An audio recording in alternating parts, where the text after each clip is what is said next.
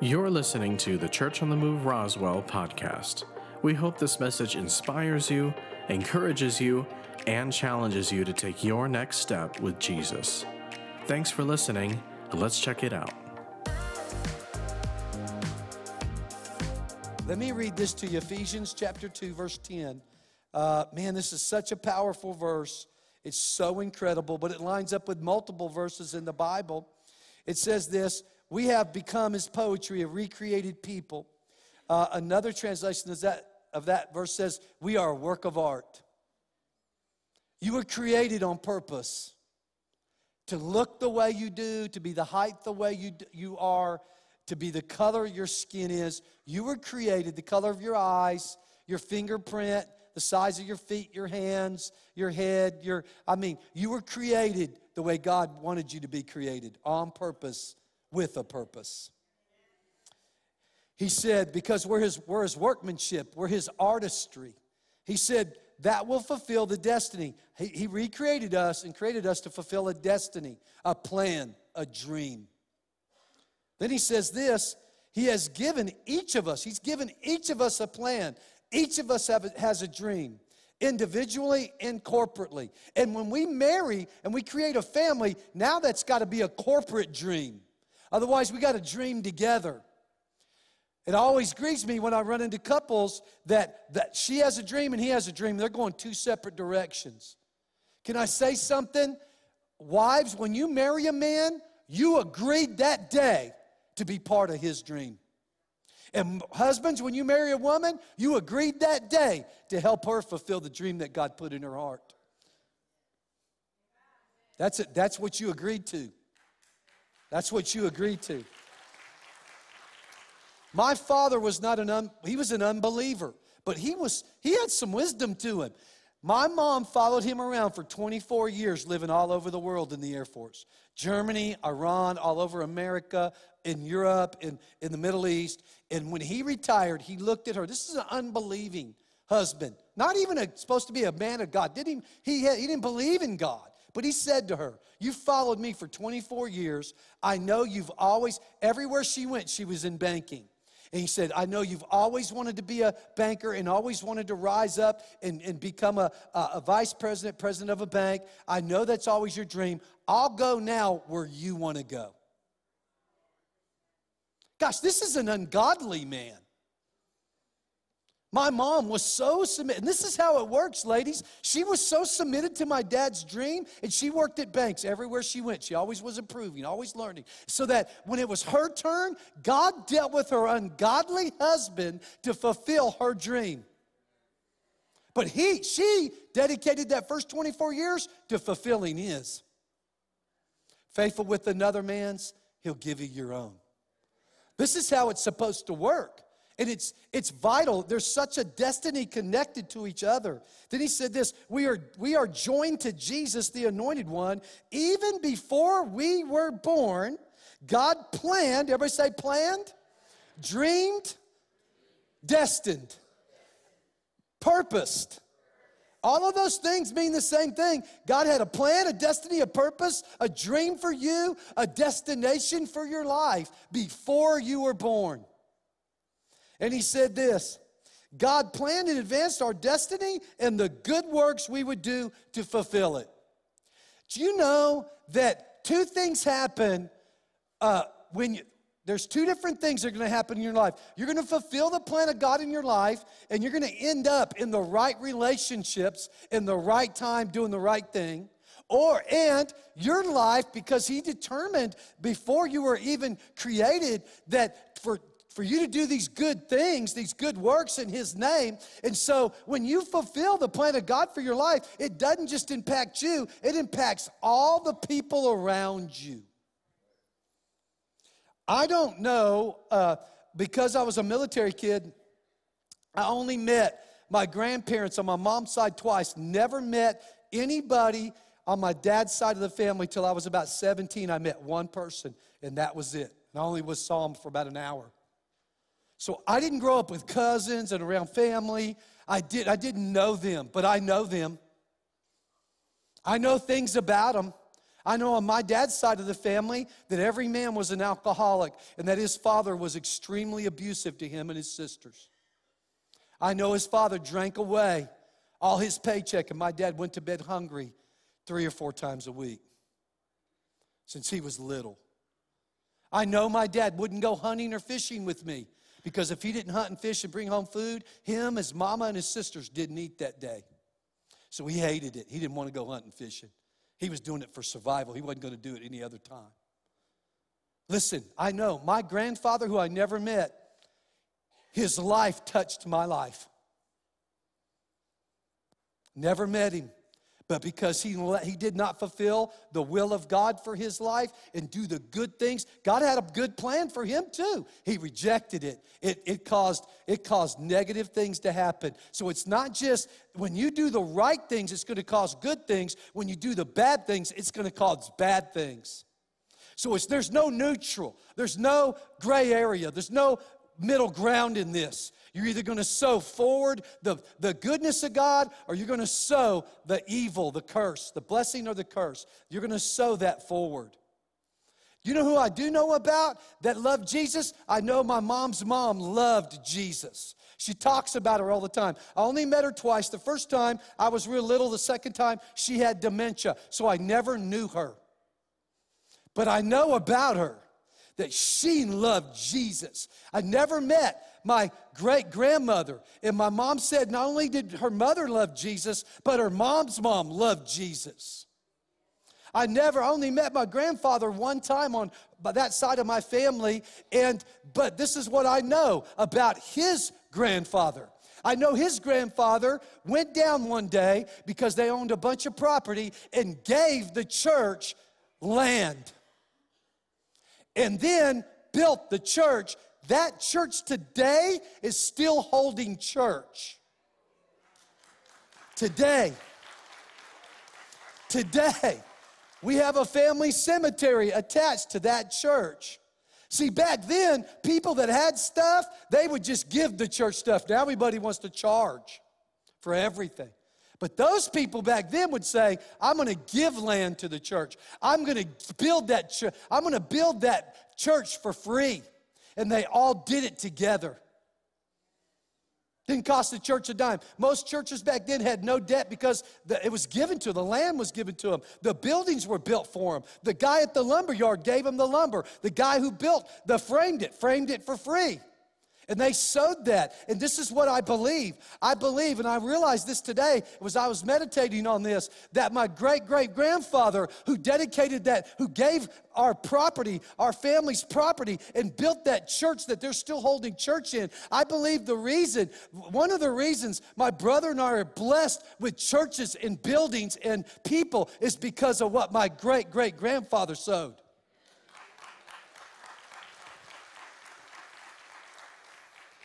I believe that there's things that come from fulfilling the works that God calls us to do, and there's things that come from not fulfilling it. It's important. And my great-great-grandfather's not going to be written on any history books. Guys, I don't even know his name, but I know about him. I know his last name. I don't know his full name. But I know about him. Listen, in your family, you might not be written in history books. You might not be written down anywhere, anytime. Most of us aren't going to be. The over 99.9%, if not more, of people are not going to be written down in any book. But your family's going to remember. Your children's children will be told about you. What would they say? Would they say, Grandma and Grandpa fulfilled the will of God for their life? That when they died, they heard, well done, my good and faithful servant.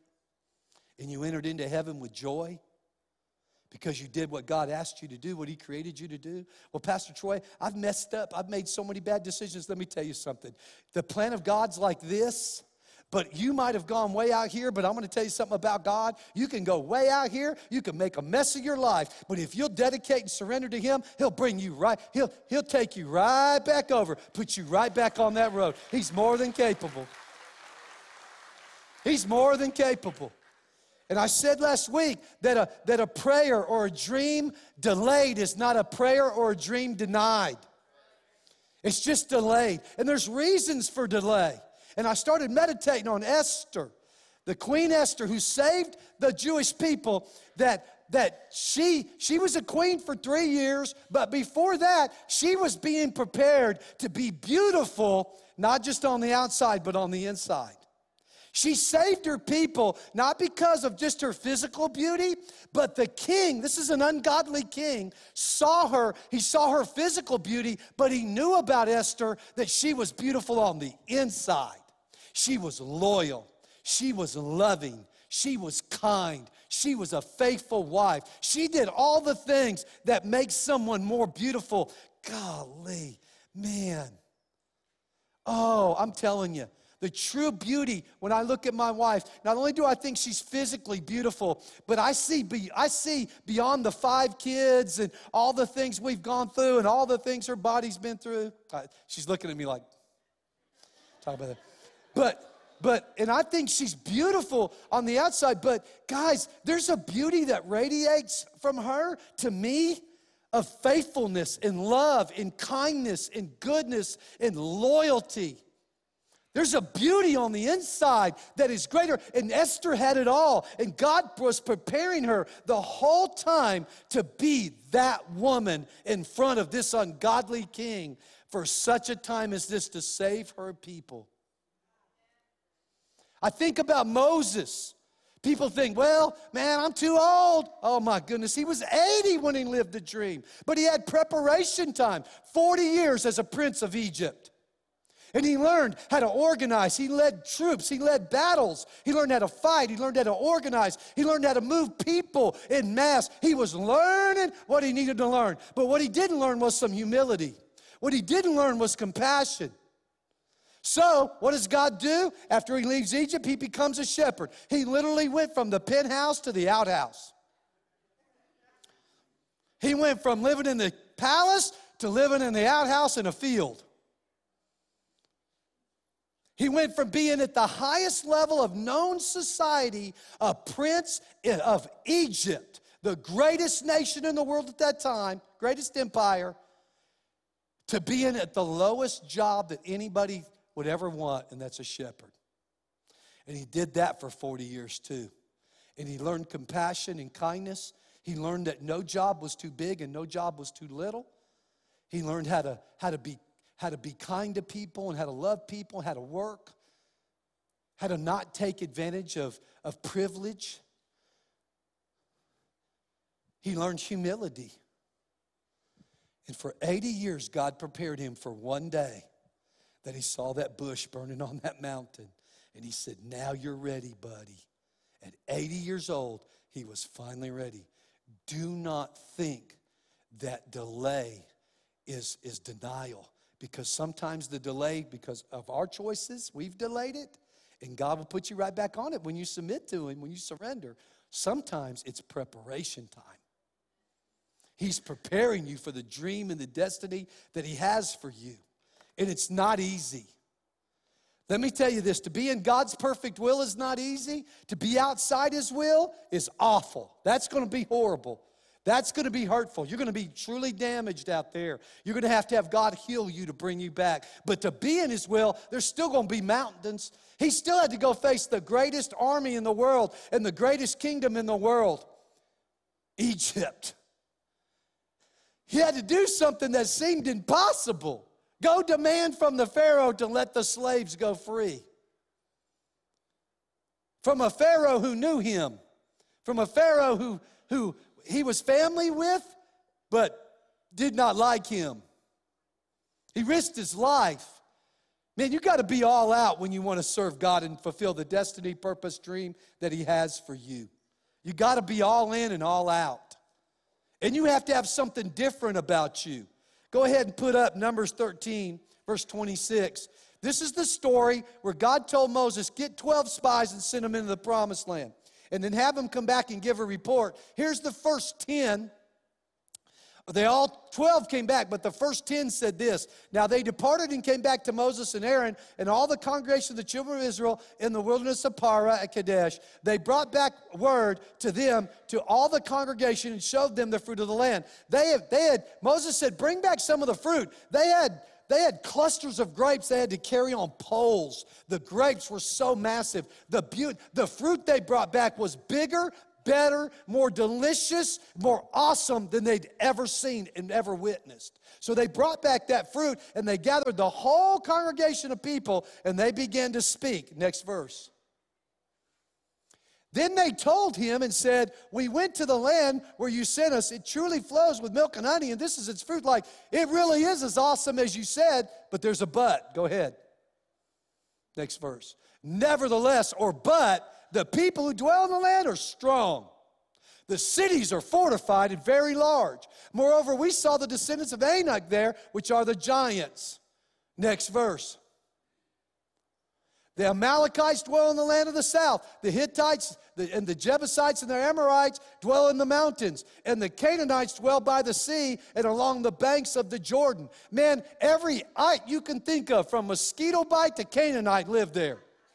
And they talked about by the sea and the river, because in the mountains and the valleys, they're covered. They're saying, this place, we can't come on the mountains. We can't come in the valleys. We can't cross over by the sea. We can't even cross the Jordan to get to them. They totally control this place. They outnumber us. They're big. They're strong. They're awesome. We can't do it. Next verse. Then Caleb quieted the people before Moses. What do you think was happening when they gave this report? The people started murmuring. Oh my gosh, we can't do this. They said we can't do it. There's giants. There's people everywhere. There's fortified cities. They're bigger than us. They're larger than us. They have armies and warriors, and we just can't do it. But Caleb quieted the people before Moses and said, let's go. You see that in sports. Let's go. They're like, let's go. Let's go right now. Let's go at once. Why? Because there's something different about them. Guys, every time you face a destiny decision, every time, that's going to be in relationships, jobs, places where you go. If you're not following the Lord's leading, you're just doing things on your own, that's a destiny that you're making choices that are going to determine how you get to your destiny, or if you ever get to it. But you're going to face obstacles, and your attitude towards those obstacles are going to determine whether you succeed or fail. 10 spies saw the obstacles and said, we're done, we're finished, there's no way. 2 said, let us go up at once and take possession, for we are well able to what? Overcome. They had an overcomer's attitude. I'm going to overcome this. We're all going to face opposition. We're all going to face issues. We're all going to face stuff. It's going to look impossible to go forward. It's going to feel impossible to go forward. There's going to be stuff. There's going to be giants. There's going to be armies. There's going to be things that look like fortified fortresses that we can't get through. But when you know God and you have a different attitude about things, when you see things through God's perspective and you see things through God's word that says, I promise you this, I promise you that, you have a different attitude about it. You don't look at those obstacles and say, we can't. You look at those obstacles and say, with God, we can. With God, we can. I can overcome this hurt. I can overcome this pain. I can overcome betrayal. I can overcome the economy. I can overcome this and that and everything that's thrown at me. I can overcome it because we are well able, because God is with us. They go on, and the 10 spies rise up against them and say, no, we can't, no, we can't, no, we can't. And because Joshua and Caleb are saying, yes, we can, then they start spreading lies about them. They start spreading lies about Joshua and Caleb. They start murmuring and complaining and lying about them. This is what in the 70s we called a ghetto mentality. That every time someone tried to rise above the group, they would draw them back, pull them back down. It's like crabs in a bucket. When a crab starts to crawl up, the other crabs grab a hold of them, trying to crawl up with them, but inevitably they pull them back down in the bucket. And that's what happens when you try to rise above. Satan and his little cronies that are jealous, envious, don't like it. Don't like that you're different. Don't like that you have a different spirit on you. Don't like it that you have a boldness and a confidence that they don't have. They'll always reach and start lying about you, spreading rumors about you, talking about you. Just don't let them all be true. And when they're not, God, they try to grab you, they'll try to pull you back down. You won't let them. You'll rise above them. Why? Numbers 14, chapter 14, verse 24. This is why. But my servant Caleb, because he has a what? Different what? There's something different about him. There's a different atmosphere about him. There's a different spirit on him. That's capital S. That's the Holy Spirit. Because he has the presence of God around him, there's something different about Caleb. And there was something different about Joshua. Both of them. It says, he has a different spirit in him and has followed me fully. I will bring into the land where he went, and his descendants shall inherit it. He said, I'm going to bring him in the land where he went, and he's going to have an inheritance to his children are going to inherit that land. That's what's going to happen because he had a different spirit. Listen, to fulfill the dream, destiny, and purpose of God, you have to have a different spirit about you. If you have the same old humdrums that everybody else has around you, you're not going to make it. If you have the same old humdrum attitude about marriage, about life, about this and about work and about finances and about all the things we have to face and do and work for, man, you're not going to make it. You're either going to be down and out all the time, or you're going to be griping and complaining, unhappy all the time, or you can choose to surrender. What did he say? His heart was with him fully. Because his heart was with him fully doesn't mean he was perfect. He just was committed. And because he was committed to God's plan, God surrounded him with his presence, and there was something different about Caleb and Joshua. They were the only two, them and their families. Everybody above the age of 21 had to die in the wilderness because they did this, and then they began to attack Moses and Joshua and Caleb. God defended them and said, okay, you guys want to gripe and complain? You're going to wander around for 40 years in the wilderness. You're all going to drop dead in that wilderness. And that's what happens to people who choose not to have that overcoming spirit. They're alive, but they're wandering around in the wilderness until they drop dead. They wander around. They don't live the dream. They see others living the dream. They see the dreams, but they don't ever live it. They wander around in a circle. They literally walked in a circle, guys, in the wilderness. They just walked in a circle. In a lot of people's lives, they're just walking in this circle out in this dry season, dry wilderness. Their life is dry because they will not and have not fully committed to God, and they will not let God lead them out of the wilderness to the promised land. Let's not be those people. Oh, I didn't hear many amens. I said, let's not be those people. Let's be the people who fully commit and say, God, man, when I'm dry, you said, come and drink. I don't have to live dehydrated in my spirit. I don't have to live dehydrated in my mind. I don't have to live a dehydrated, dried up life because you give me living water. You fill me up. I have a different spirit. I have your presence. I have an overcomer's attitude. Everybody's going to face obstacles. How you face them and what perspective you have is going to determine whether or not you fulfill the will of God or you don't. Because it's all going to be difficult. There's no easy quick fixes and easy passes. None, it doesn't exist in life. But there is destiny. There is purpose and there are blessings. There's those who dream and never see the dream. There's those who never dream because they're so miserable in their own minds and their own life, they don't even dream. And then there's those who dream and get to live the dream. God wants us to be the ones that dream and live the dream. Or you can choose to be miserable.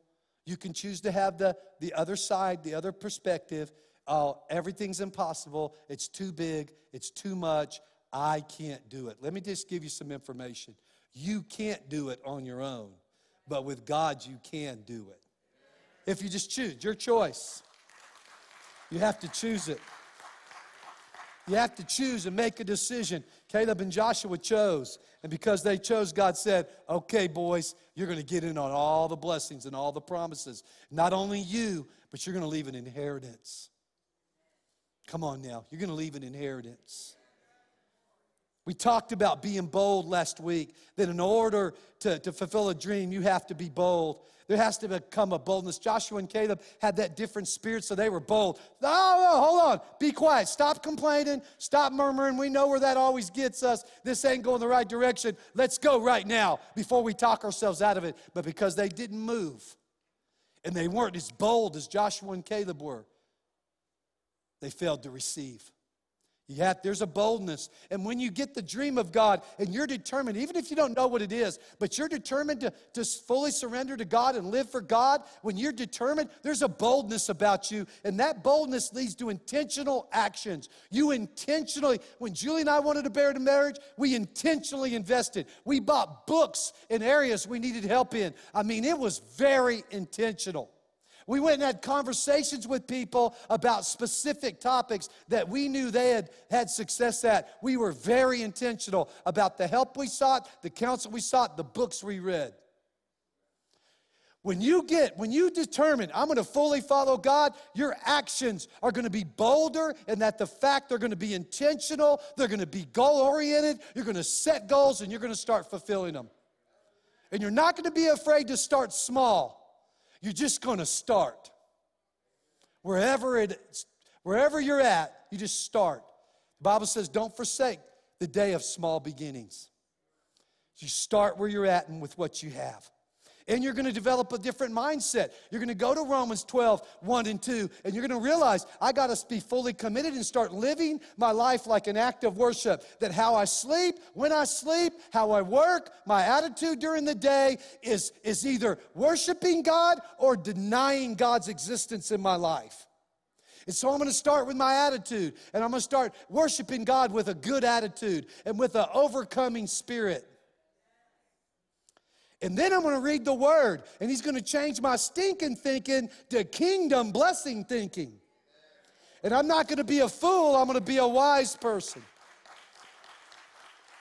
Then I'm going to start practicing courage, because courage is like a muscle. It takes courage to say I'm sorry. It takes courage to say I'm wrong. It takes courage to evaluate your life and say, without beating yourself up, and say, man, I need to grow in these areas. I'm immature. I'm selfish. I'm this. Without beating yourself down, just it takes courage to face that and overcome it and say, I'm going to intentionally fix this. We practice courage. And like I said, courage is like a muscle. The more you practice it, the more courage you'll have, the stronger you get. The next thing is God wants us to be tenacious. Go with me to Luke chapter 18. Luke chapter 18. Jesus decided one day that He needed to teach on this. It says this, Luke chapter 18, verse 1. One day Jesus taught. One day He said, I need to teach you something, guys, because you're going to need this.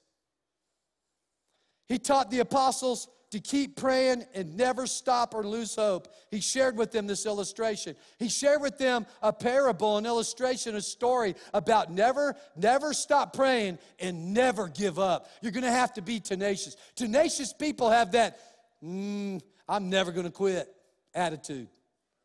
They're patient, they're persistent, and they're passionate. I'm going to say it again. They're patient, persistent, and passionate. They will not quit. Let me tell you, when you have a God dream, when that dream won't leave you alone. When it just won't leave you alone. You keep thinking about it. Every time you keep thinking, man, I'm supposed to be doing this. I'm supposed to be doing, every time. It will not leave you alone. It will persistently pursue you. The dream will be tenacious, and then you have to become tenacious and begin to pursue it. You have to begin to set goals and systems in place that will improve your health, improve your life, improve your thinking. And that will lead to another quality that you're going to have, and that's resiliency. Resilient people have the ability to bounce back from difficult situations because you're going to fail. And you're going to face difficulty, and you're not always going to handle it right. But you have the ability to seek God and say, God, I fell, but I'm falling forward. I'm not falling backwards. I'm going forward. So I ask you to forgive me and then help me bounce back from my own choices, someone else's choices, whatever the situation is. Help me bounce back, because resilient people can bounce back quickly. They bounce back. Resiliency does not mean you won't have any problems and that they'll always go away, but it gives you the ability to see past it. You can see past the problem. Resilient people can see past it. I've said before, I told my daughter, her greatest quality that I see in her right now is not only is she kind and sweet, but the greatest quality I see in her is that she's resilient. She's resilient. She's gone through mean girls and people making fun of her for this and that and everything else. And man, I tell you, she'll get in trouble with mom and dad, mostly with mom, and negative things will happen.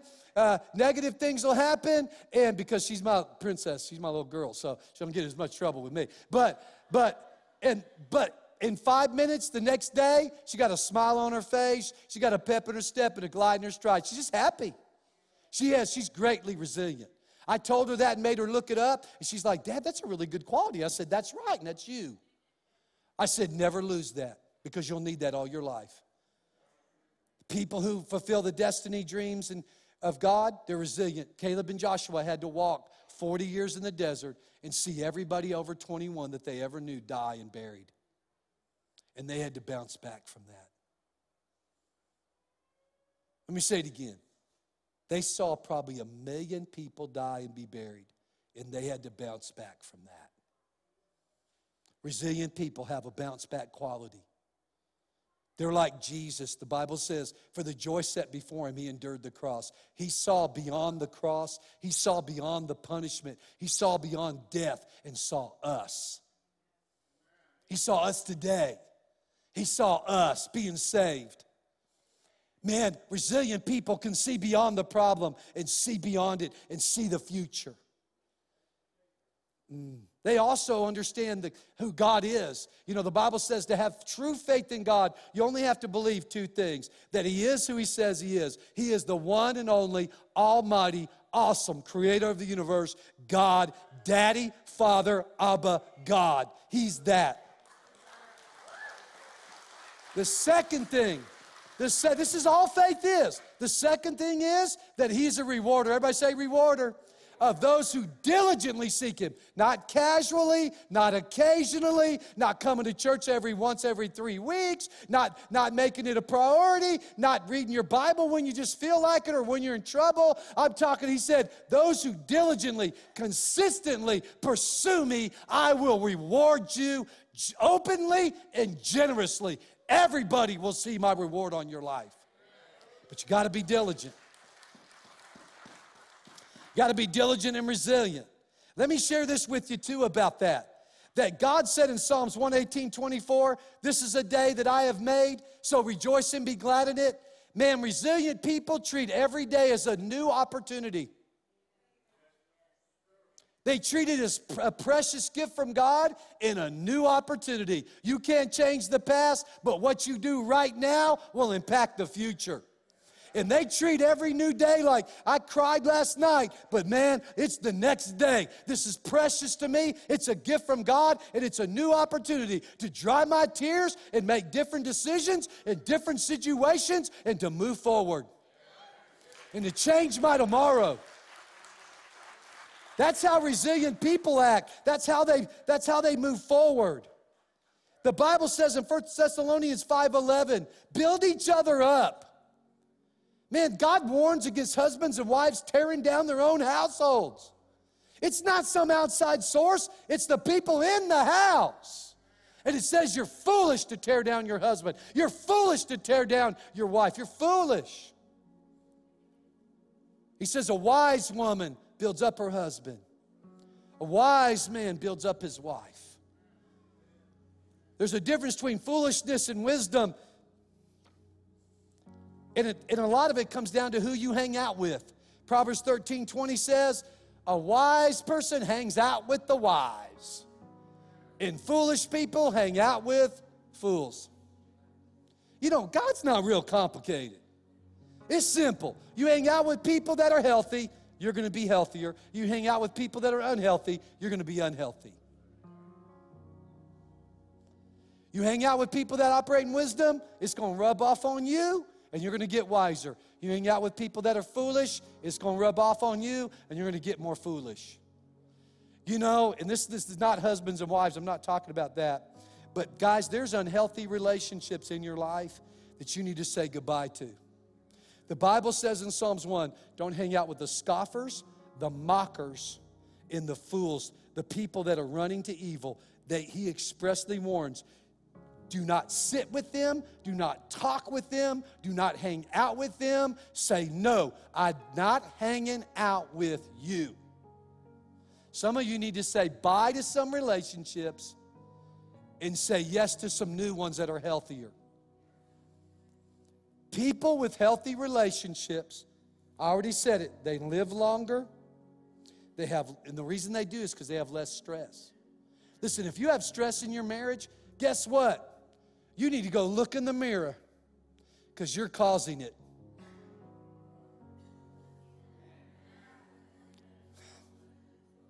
Go stand next to each other and hold hands and look, go, we're causing each other stress. It's not the devil. The devil can't make you do anything you don't want to do.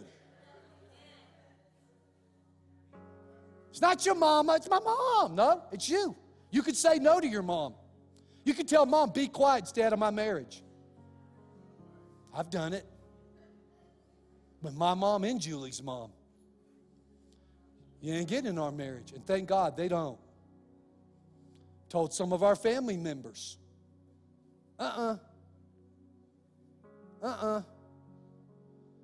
don't let unhealthy people come between us. There's a no. You don't like it?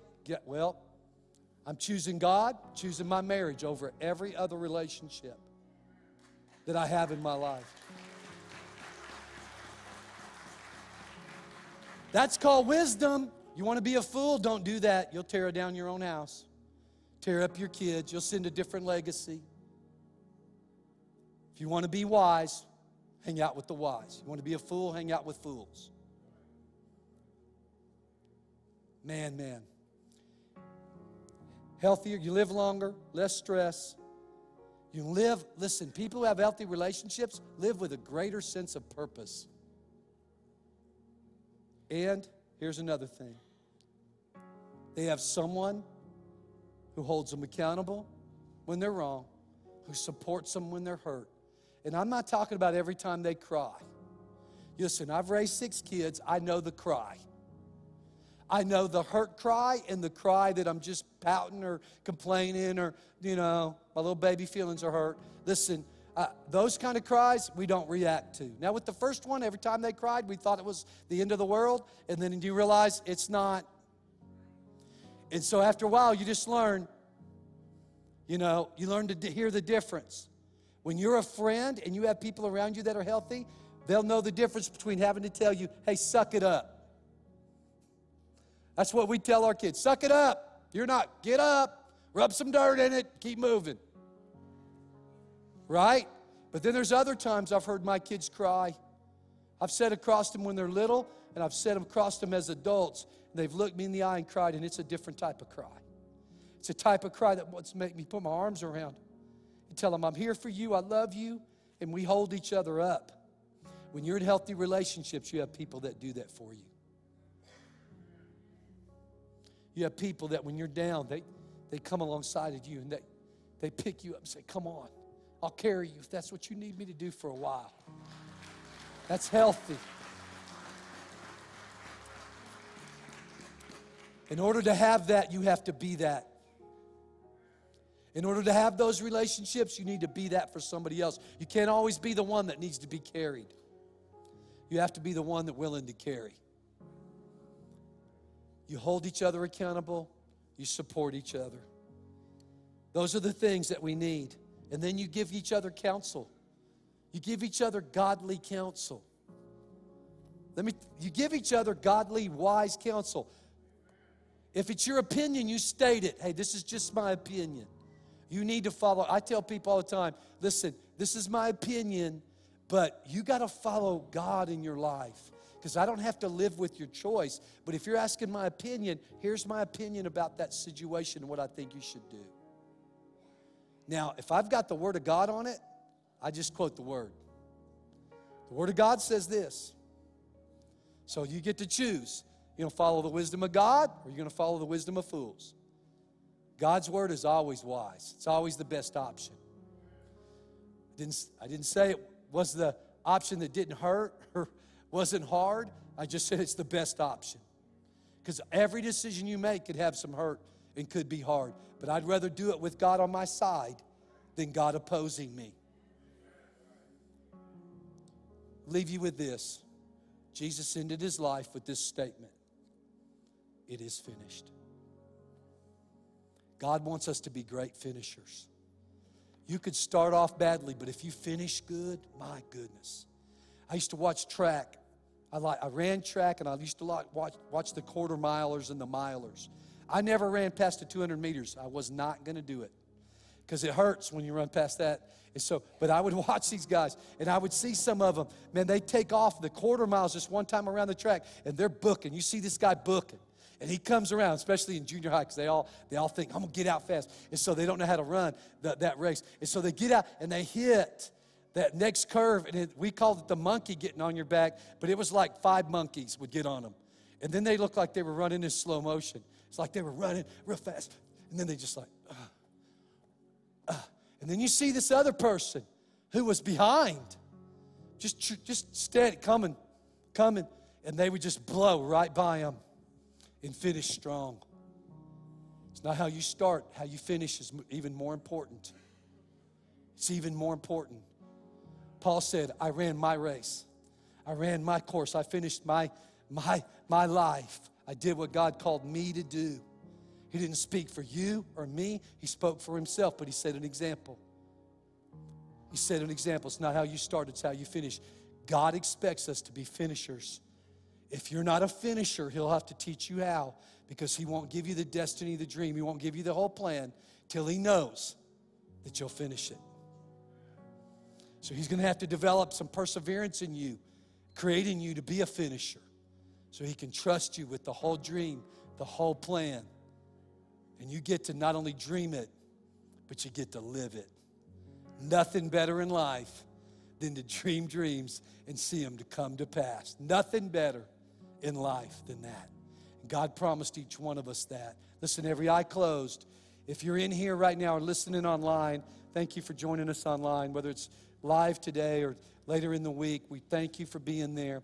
But even more importantly, those in this room, if you're not right with this God that has a plan and a purpose for you, he didn't make the choices that your parents made. He gave them a chance. His wisdom's crying in the street. His wisdom's everywhere, on every planet or every nation, on every continent on the planet, every people group. His wisdom is speaking, whether they have the Bible or not. His wisdom is speaking. It says his wisdom cries, that she cries in the street. Wisdom's referred to as a female because the reason is because when God created Eve, she was supposed to help. So he refers to wisdom as a female because his wisdom's designed to help us. Not make us make decisions, help us make decisions. Help guide and direct our decisions. Wisdom's speaking to you right now by his word and by his spirit and saying this to you. If you have not surrendered your life to God, you'll always be the man that might act tough on the outside, but is so insecure on the inside. You might even be tough on the outside, but you'll still be insecure on the inside. Or you'll be the woman who maybe acts bold but knows when you get alone with your thoughts that you don't really know who you are. Or Or you might be the person that's so, you see no value in yourself at all.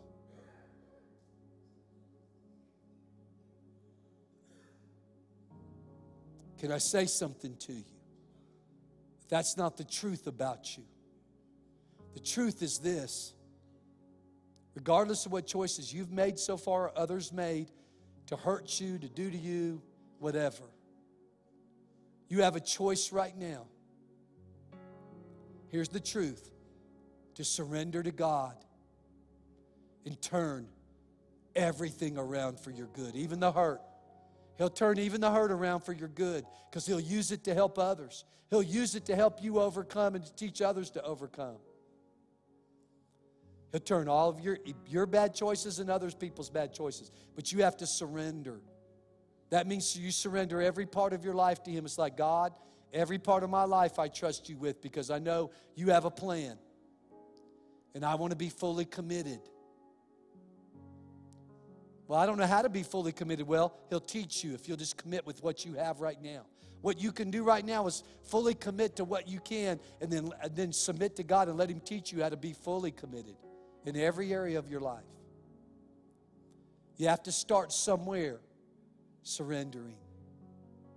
So whether you're up and out or down and out, if you've never surrendered your whole life to God, can I say something to you? You're not saved. If you've prayed before, raised in church, but you never surrendered your life completely to Him, you're still doing your own thing.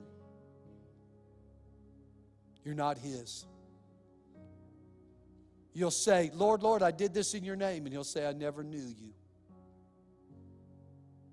But He doesn't want to say that. He wants to save your life in this life and the one to come. He wants to show you His goodness in this life and His mercy in the one to come. But it's your choice. If you've never prayed, let's pray right now. Maybe you've prayed and you were committed and you ran away, fell away, walked away, whatever, but you're not the same. Your relationship with Him is dry. It's not the same. You're not the same. You're not committed to Him the way you were, and you just need to come home. Whether it's your first time or your next time, right now's the time to pray. If that's you online, send us a message. I'm praying for the first time. I'm praying for the next time. I don't care if it's next Wednesday you're watching this. Send us a message. In this room, on the count of 3, I'm going to ask you to raise your hand and publicly confess, I need to get right with God, and I'm going to. And then right where you're seated, and right where you're at online, we'll pray all together. So here we go. Online, send the message in here. 1, 2, 3. Raise your hand and say, I'm going to get right with God before I leave here. It's my turn, my time. All right, put those hands down. That's awesome. Thank you. God bless you for that, your decision. Let's all pray now with those in this room and those online. Everybody say this together. God, I believe you are God and God alone. I believe that you're a rewarder of those who diligently, seriously seek you. I seek you today. And I say this to you. I believe you love me and created me with a purpose. And I believe you sent Jesus to die for my sins. You raised Him from the dead so I could live that purpose. And because I believe that, I ask that you forgive me of all my sins. And I say to you, Jesus, you are the Lord Jesus Christ of my life. I surrender all I have to you. Teach me how to live for you, how to live life to the full, the plan, the dream you have for me and those around me. Thank you. In Jesus' name, I pray, so be it. Amen. Come on, let's thank God for how good He is. Thanks for listening today. If you'd like to find out more about Church on the Move, like our service times or how you can connect with us, you can visit cotmroswell.com.